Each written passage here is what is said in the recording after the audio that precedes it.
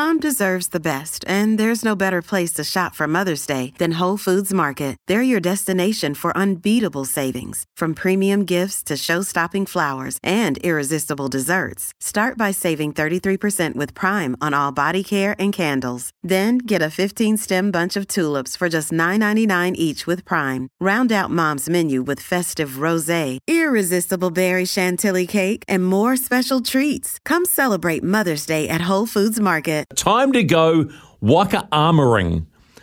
Mark Malaki-Williams, is that a term? Can I say, let's go Waka armouring? Morning, Stephen. Hey, thanks for having me on.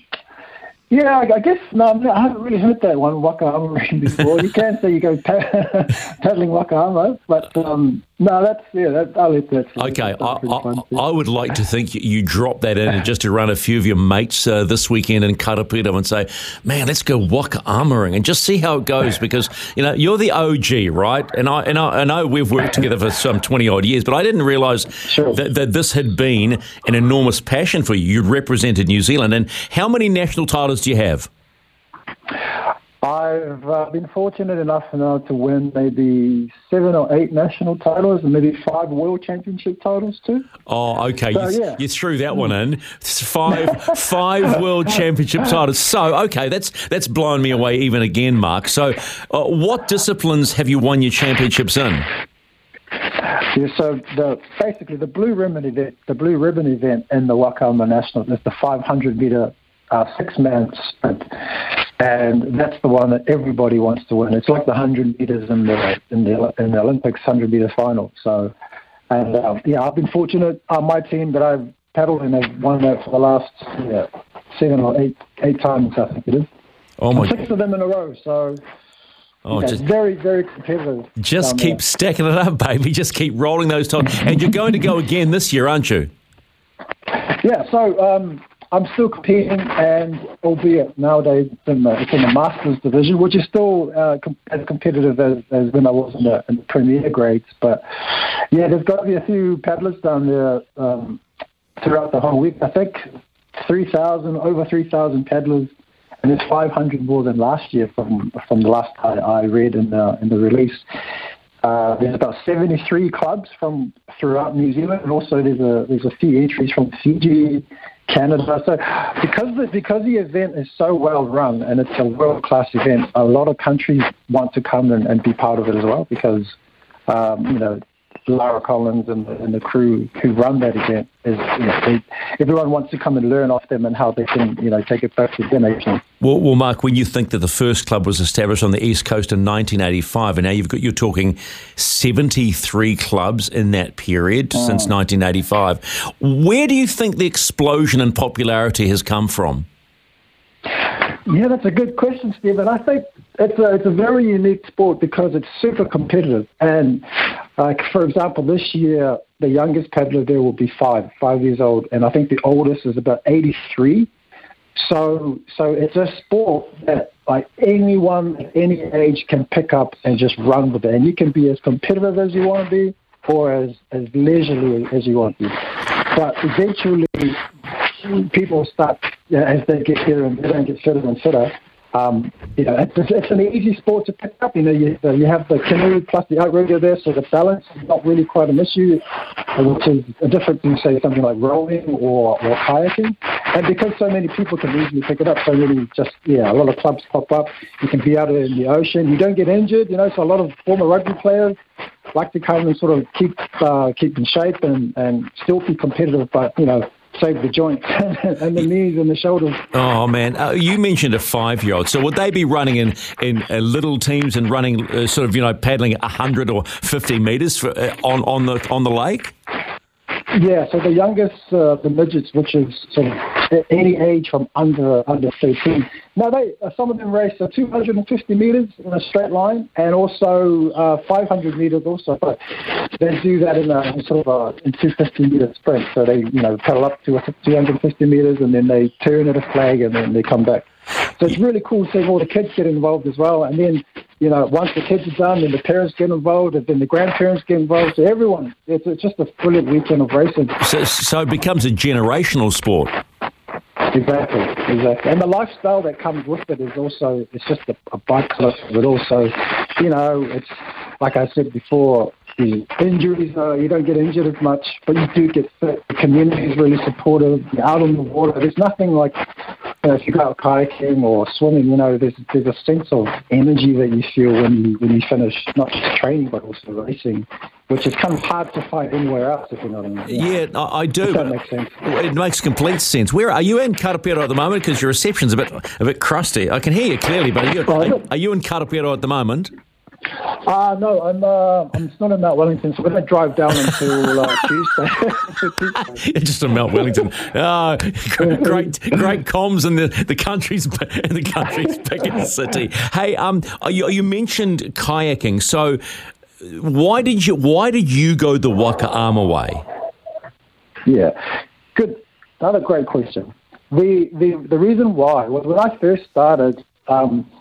It was basically a way my cousins were doing it, and my family was involved in sort of helping at-risk youth back in when I was in my teenage days, and Waka Ama was one of the ways we used to take kids up that were sort of in trouble with the law to show them a different path. Wow. So it was just kind of something that's always been in my family, and then and as I got more involved in it, you get better at it, and then you start coaching, and then you have a bit of success. So, and kayaking wasn't really something that we had in South Auckland, and where we kind of primarily grew up. So we had Waka Ama, and now it's funny you should ask about kayaking, because we've got some top athletes from Waka Ama backgrounds that have now crossed over to do kayaking, and one of our superstars at the moment, his name is Casey Ngataki. In only 3 years, he's now in the New Zealand men's program, trialing for an Olympic spot. So wow. There's definitely pathways there too. Yeah, that's really cool. That is amazing. Do you have to be the strongest to be good at Waka Ama? No. Waka Ama is in outrigger paddling and kayaking is a very technical sport. So being strong is important, but also. Technique is almost just as important as being strong. So, if you have two athletes who train at exactly the same intensity for various amount of years, the one who usually moves more efficiently ends up at the top. It's like swimming, Whoever has the best sort of fluid motion in the water, the best technique, generally comes on the top. So it's a combination of being fit, being technically your technique has got to be on point as well, and then, also the enjoyment factor as well. How much off-water work do you have to do if you're going to be serious about winning a national title? Yeah. So the funny thing about the Waka Ama Nationals is because of where it's held, which is sort of, mid-Jan next week, mid-January, the really serious paddlers, the competitive ones, and it's like, from the ages of 16 right up to the 80s, there's very, very competitive guys here. So there's no one really kind of has an off period during the Christmas and New Year's period. So everyone goes on holiday, and the really serious races are at home training. They're not going to the work parties and having beers, and they're not boozing up at Christmas or New Year's or something like that. So you're looking at top guys. Top teams, they're training like 6-7 days a week, some of them twice a day, just to kind of, have a chance to make it into the final and then, get into a podium position. So it's not a professional sport, but the top guys put in, it's almost like a professional environment, if that makes sense. No, completely. Do you think there is an opportunity, or there are enough countries in Waka Ama to maybe go professional one day? Because it's an exciting sport to watch. Yeah, it is. We've had this conversation like many years now, whether it should be included in the Olympics or in the Com Games at least. And I've always been a proponent for it. I always, thought you're right, it's an exciting sport. And to put it in context, the last World Championships, and there was about 24, 25 different countries that were there. And there was even a team from Morocco as well, which was mind-blowing too, if I remember right. And then, so I think all the continents have clubs now. If I remember right, there's obviously Oceania, Europe, Africa. I think Africa was the one that there's a couple of clubs in there now too. So there's definitely countries, that are starting to pick it up. Brazil is another up-and-coming nation. So it continues to grow. So whether it one day, hopefully, I'll probably be in my 70s by the time that's in the next Olympics. Well, maybe it's something you could think about doing anyway, and starting to push a few buttons with all your connections. I mean, you get the sense that it's something that exciting that can happen. I want to talk about storytelling. Do you see Waka Ama as a platform to tell stories about clubs and people and lives and generations? Yes. That's exactly what it is. For example, as I was saying before about how I got into it, my family was into it because we used it as a vessel not only to connect back to our culture, but also it was something to get the young people who kind of weren't doing anything at the time in the neighborhood to get active, to get fit, and then just send them overseas to experience racing and to basically get out of the hood. And I know that this sport around the country, places like Gisborne and Barafiti and up north as well, there are people there who are trying to use Waka Ama as a vehicle for young people to jump into and to take part into, and I think that once young people find a vehicle or a sport that they can commit to, and they understand what sacrifice and being resilient is, because that's what it takes, to succeed. It means to turn up to training. You need to look after yourself. You need to look after your nutrition. You can't go out on the drink the night before if you've got training in the morning type thing. So I think there's definitely storytelling about using. I guess with any other sport, but I know from a fact that Waka Ama is very big on that, because to be successful, there's a lot of things that you have to do off the water to prepare yourself properly. And, there are, there's problems throughout all of, New Zealand, Aotearoa, in terms of social issues and drugs and all of that. But I think having something like Waka Ama, just gives young people a bit more access to something that's, I guess, not rugby, but also in a supportive environment where they can push themselves, be on the ocean and enjoy it. Because New Zealand looks different when you're looking from the water back into it. Do you know what I mean? Like, a lot of people just look from the beach looking up, but it's very rare to go out there and then you look back at it. So that's another cool way of looking at it. How do you view the world when you're on the water?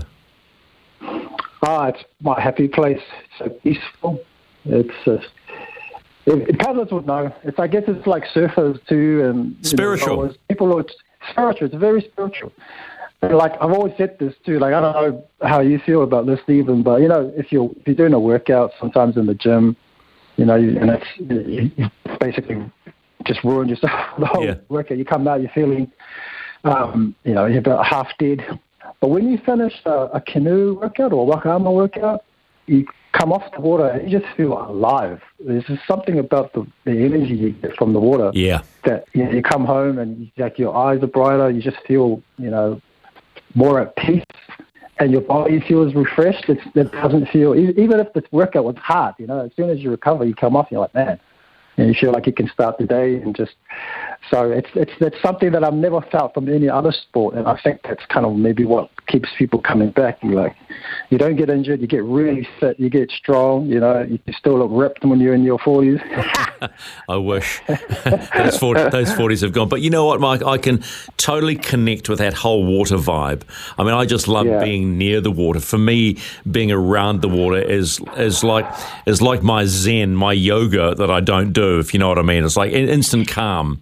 And I completely get that. Look, there's so many classes, but how many carrots are out there to go to the Worlds? I mean, if you win a class, do you get the chance to be selected? What's the story, and how does that work out? Yeah, sure. So this year happens to be a World Championship year.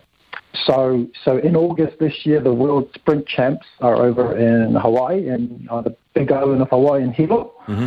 And so the special thing about the Nationals this year is that it's a qualification round for clubs and people who want to represent New Zealand over there.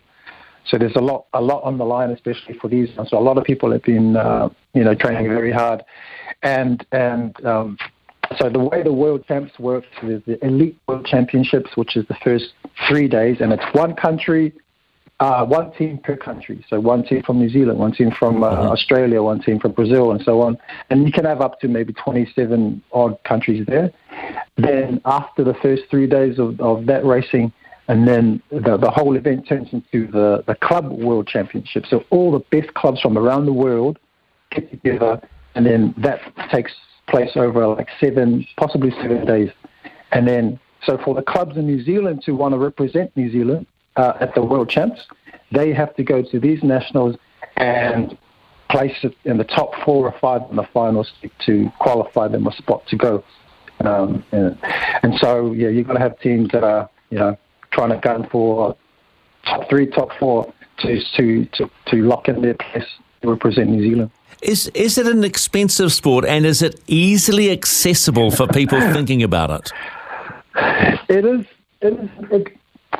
But it depends. It depends on the level. Obviously, it's not expensive in terms of, if you want to join a club, it doesn't matter where you are in New Zealand. There should be a club near you.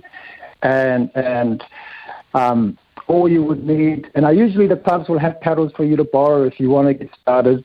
And I would suggest, if for people who want to, look into it, just go on the wakaama.co.nz website and navigate yourself to where the club list is. And there should be a club around your region that's closest to you, and then contact them. And to answer your question, all you need to do is turn up. They show you what kind of paddle you need, and the canoe should all be there. And then, if you start paddling in a big boat canoe, the club owns it, so you don't have to buy anything. If you want to get serious, then you'll probably have to start spending some money to buy yourself, a single outrigger canoe that you can go out on your own in. And that depends on that. The high-end ones are closer to, say, $9,000, wow. And then you can get sort of an entry model one, which is maybe, $3,500, $4,500, depending on how, on the layup and all of that. But once you get the equipment, there is some cost involved, but once it's there, that's it. It lasts for, exactly. Mike, I have thoroughly enjoyed chatting with you today. You secret squirrel you about how good you are, world championships and multiple national championships. Pleasure, man. Best of luck. Champ starts Sunday, go right through the 20th, and go get it again, buddy, you old master, you. Thank you, Stephen. Thank you for the time. Appreciate it.